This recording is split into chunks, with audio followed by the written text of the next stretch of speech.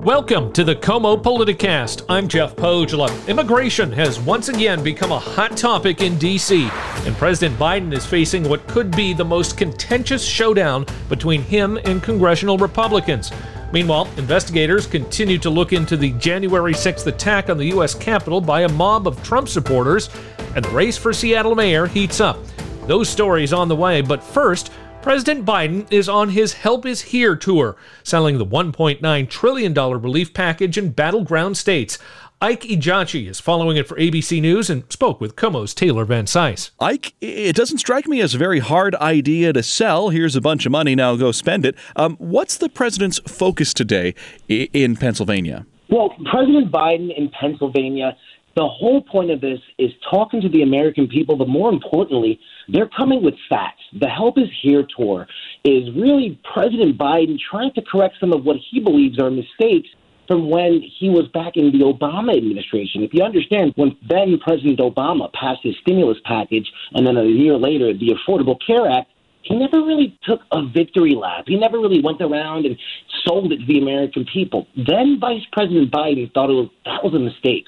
Now President Biden, passing one of the largest legislative achievements in 80 years, he is doing the opposite. He's going around and he's talking to the American people. And today, he went to a small business in Pennsylvania that was really, really hurt by the pandemic. 21% of the small business owners in Pennsylvania actually report that they need additional financial assistance.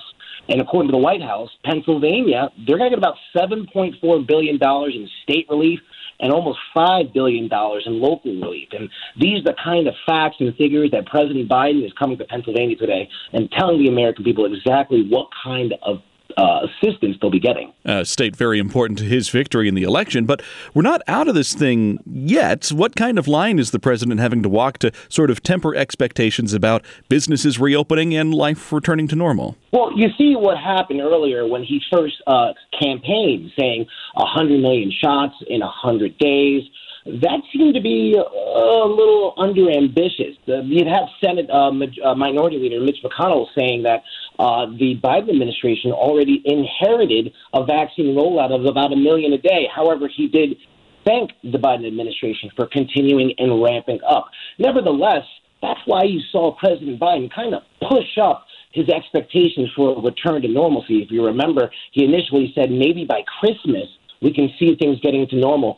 You heard him a couple of weeks ago saying that we hope to see people gathering in small groups by the 4th of July. So he understands that certain things are maybe certain benchmarks he set before, rather, maybe a little underambitious, which is why he's coming out now and kind of fixing his words, talking to the American people. And mind you, he's not the only person doing that. Vice President Kamala Harris, along with Second Gentleman Doug Emhoff, they're going around the country too. Yesterday, they were in Las Vegas visiting a mass vaccination site. Today, they left the Denver airport. They toured another COVID vaccination site, and they also sat down with Governor Jared Polis right there to participate in a listening session. Ike Ejiochi with us on Como News from ABC. Ike, thanks very much. That's Como's Taylor Van Cise. Now to the issue of immigration. Here's Como's Elisa Jaffe. The Biden administration is dealing with an influx of migrants at the U.S.-Mexico border, with many of them children not accompanied by a parent or guardian. Homeland Security Secretary Alejandro Mayorkas today didn't call it a crisis like Republicans have been saying, but it said they're trying to rebuild the immigration process. We are building the capacity to address the needs of those children when they arrive, but we are also and critically sending an important message that now is not the time to come to the border. Joining us on the Como Newsline is ABC's Andy Field in Washington, D.C. Administration shying away from calling this a crisis, but thousands of kids were talking about, Andy. Is it a crisis? Well, if you talk to Republicans, they say it is. The Democrats say it isn't. The Homeland Security Director Mayorkas, as you mentioned, conceded that there is a surge in the number of children, mostly from Central America, but it's also a challenge for the people at the border and other agencies to deal with this here, but they are not going to do what President Trump did, which was send them immediately back to Mexico or other countries. He says that these kids are vulnerable, that they have to be dealt with. You have to have a humanitarian approach to kids who are there. The problem is, and this is what Republicans are saying, is that we wouldn't have this issue right now had President Biden basically lifted all these restrictions that President Trump has spent a lot of time putting in place. When it comes to the wall, it's a little bit disingenuous for Republicans to say, well, you know, if they kept building the wall, this wouldn't be a problem. The fact is, the Trump administration didn't build all that much wall. What they did was replace broken border area, but the president kept saying that, you know, we're replacing 500, 600, 7 miles of wall or building new wall, when in fact, I don't think they replaced even as much as 50 miles of wall. Andy, is the administration, however, quickly expelling most single adults and families? Well, we're trying to get a clear answer on that. And the fact is that they're trying to. They certainly are trying to stop this surge here.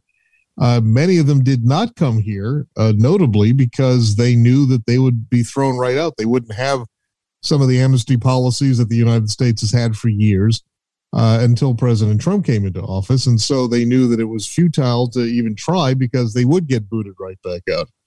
The Biden administration says that there are immigration laws on the books that the U.S. has to follow. And some of that means if you have a legitimate reason for declaring asylum, that the U.S. can indeed let you stay here and work through the process.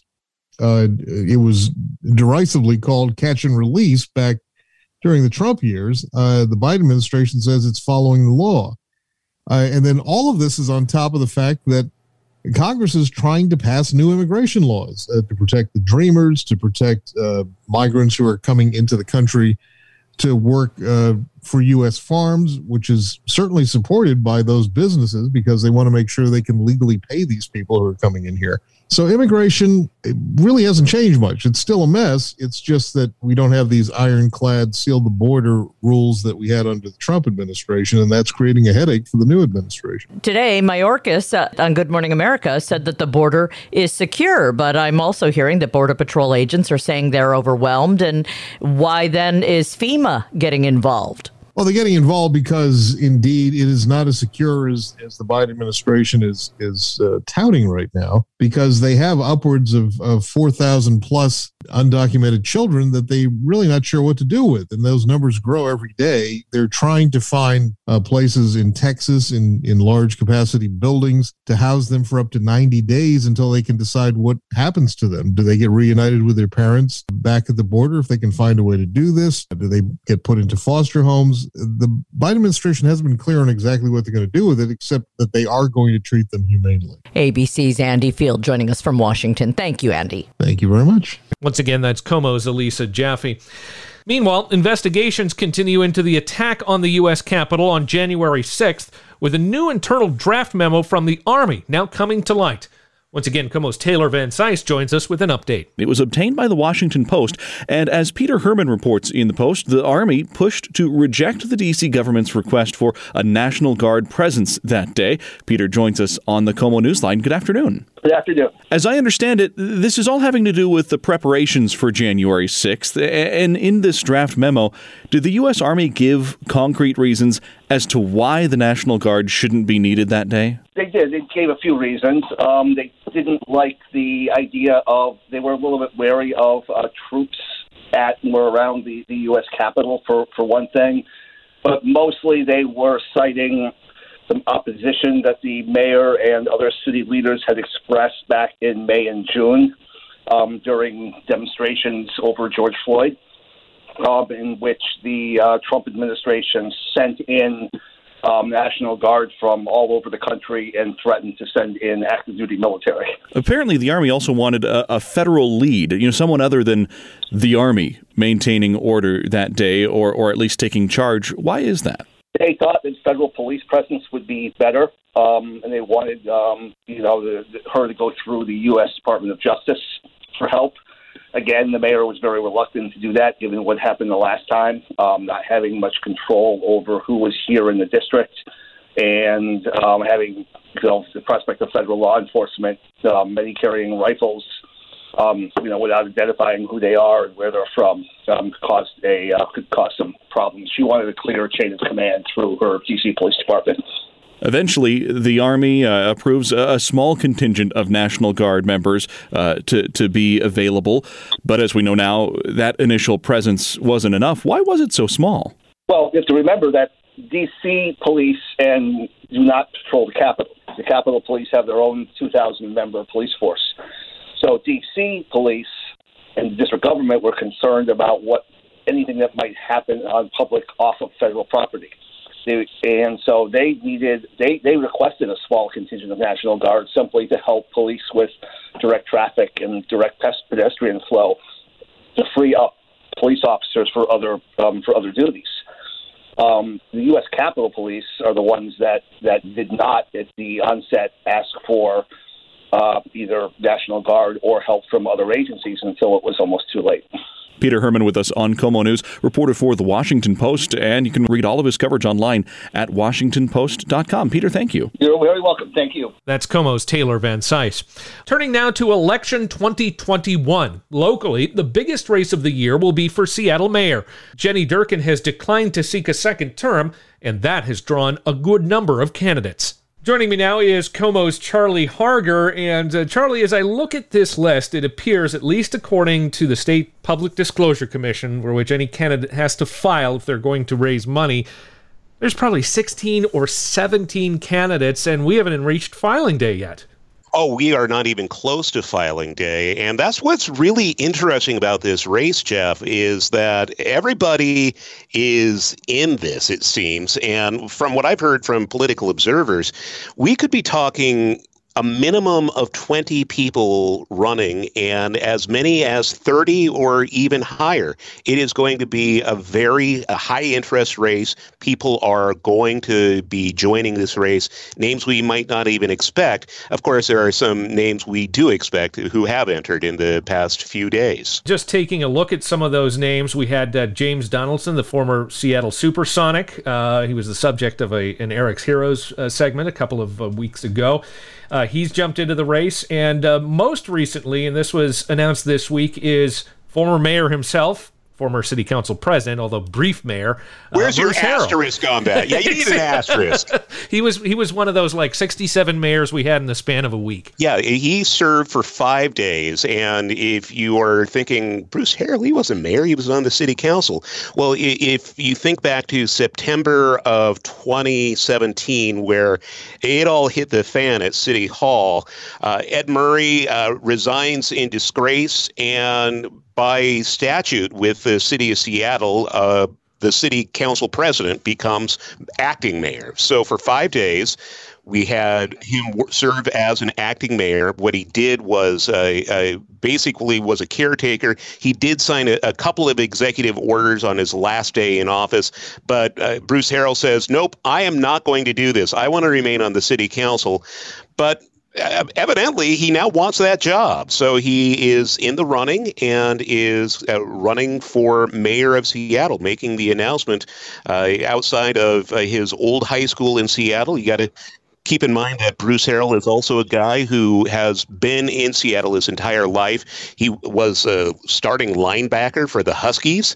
He earned his Juris Doctor degree. He's a practicing attorney, and he served on the city council ever since 2007. So he did not run in 2019, so he's been off for the past 2 years. And now here he is, and he's saying, this is the time. This is when I should be mayor. What has he said? What is he going to run on? Because with 17 plus candidates, or maybe even 20 or 30 plus candidates, when all is said and done, you've got to find a way to distinguish yourself from the crowd. I think what you're going to hear is a couple things. First of all of the candidates are going to hit many of the major issues, right? So there's affordable housing. That's going to be a big issue. You're also going to hear homelessness. Many candidates will try to combine those two, saying they are a direct result of each other.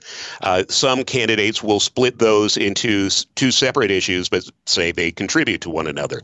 You are also going to hear about police reform from just about every candidate, as well as racial relations. How are we going to improve in this city the way we all see one another?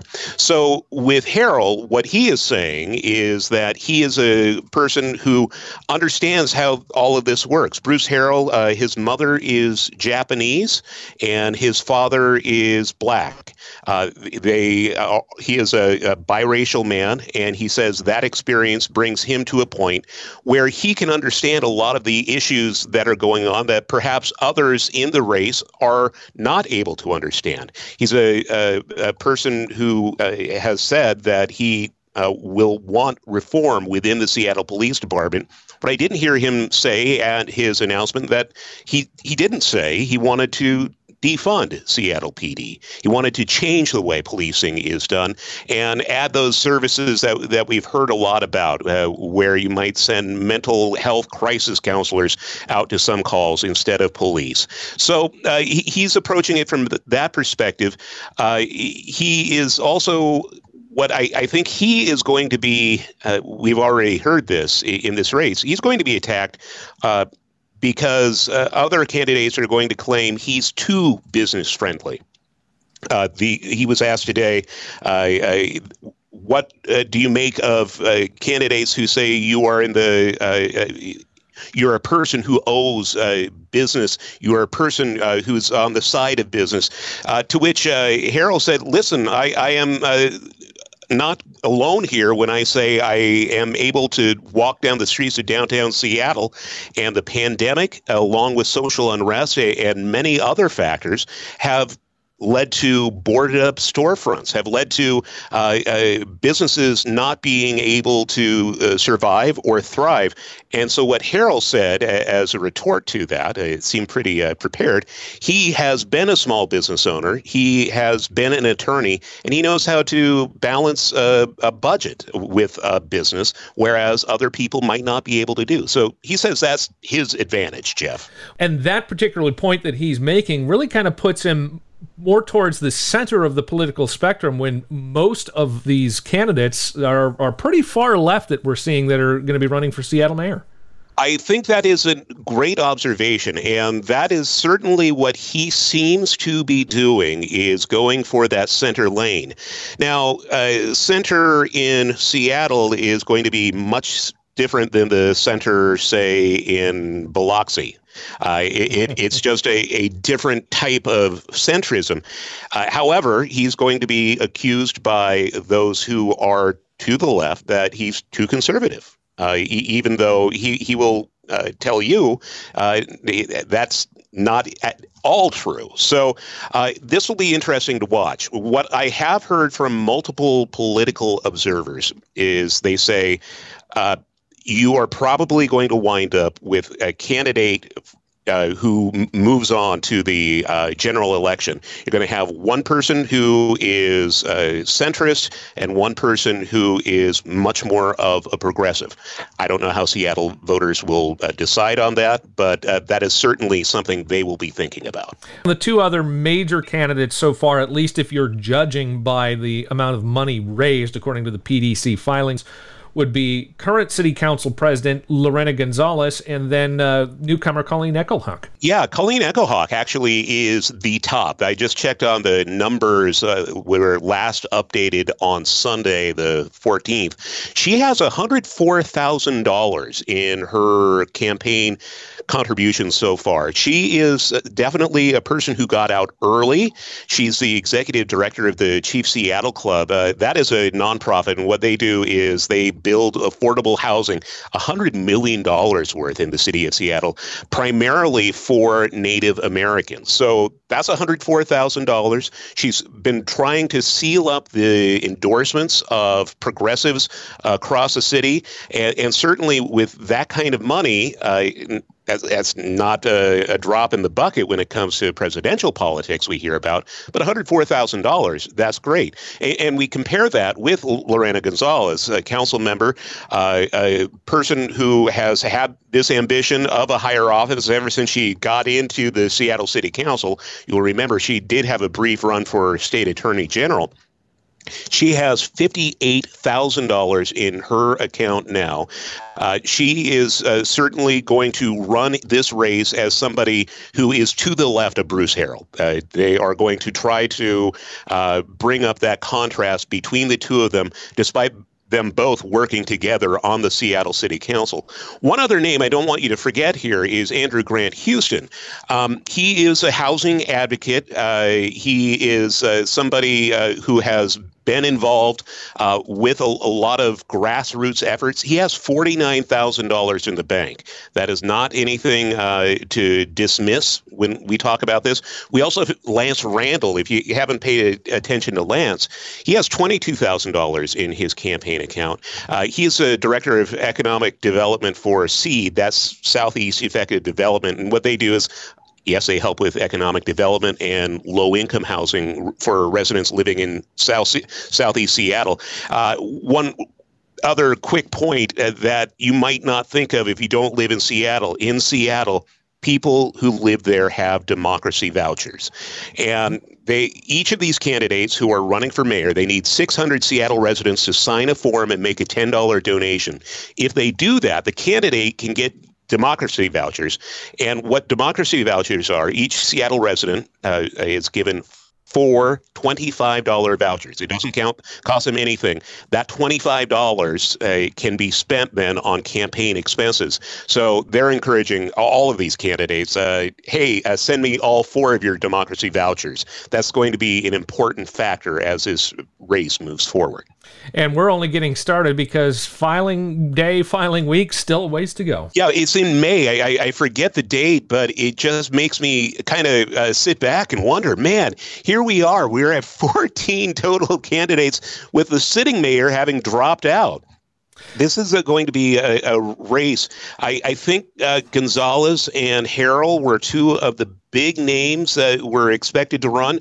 But, Jeff, you should also keep in mind there's been pressure on other people to run. One political watcher I spoke to the other day said straight up that Gary Locke was asked at a community roundtable, hey, will you run for mayor of Seattle? To which he politely declined. There are other names mentioned like that. Who knows if they'll actually decide to run, but we know for sure Gary Locke will not be Seattle's next mayor. KOMO's Charlie Harger, thank you so much. And that will do it for this episode of the KOMO Politicast. If you like the show, please leave a rating and a review in Apple Podcasts. And for more, be sure to check out our other shows, such as KOMO News This Week, Life Beat with Marina Rockinger, and our hourly news updates. All are available at komonews.com/podcasts or your favorite podcast app. I'm Jeff Pogula. Thank you for listening, and have a good week.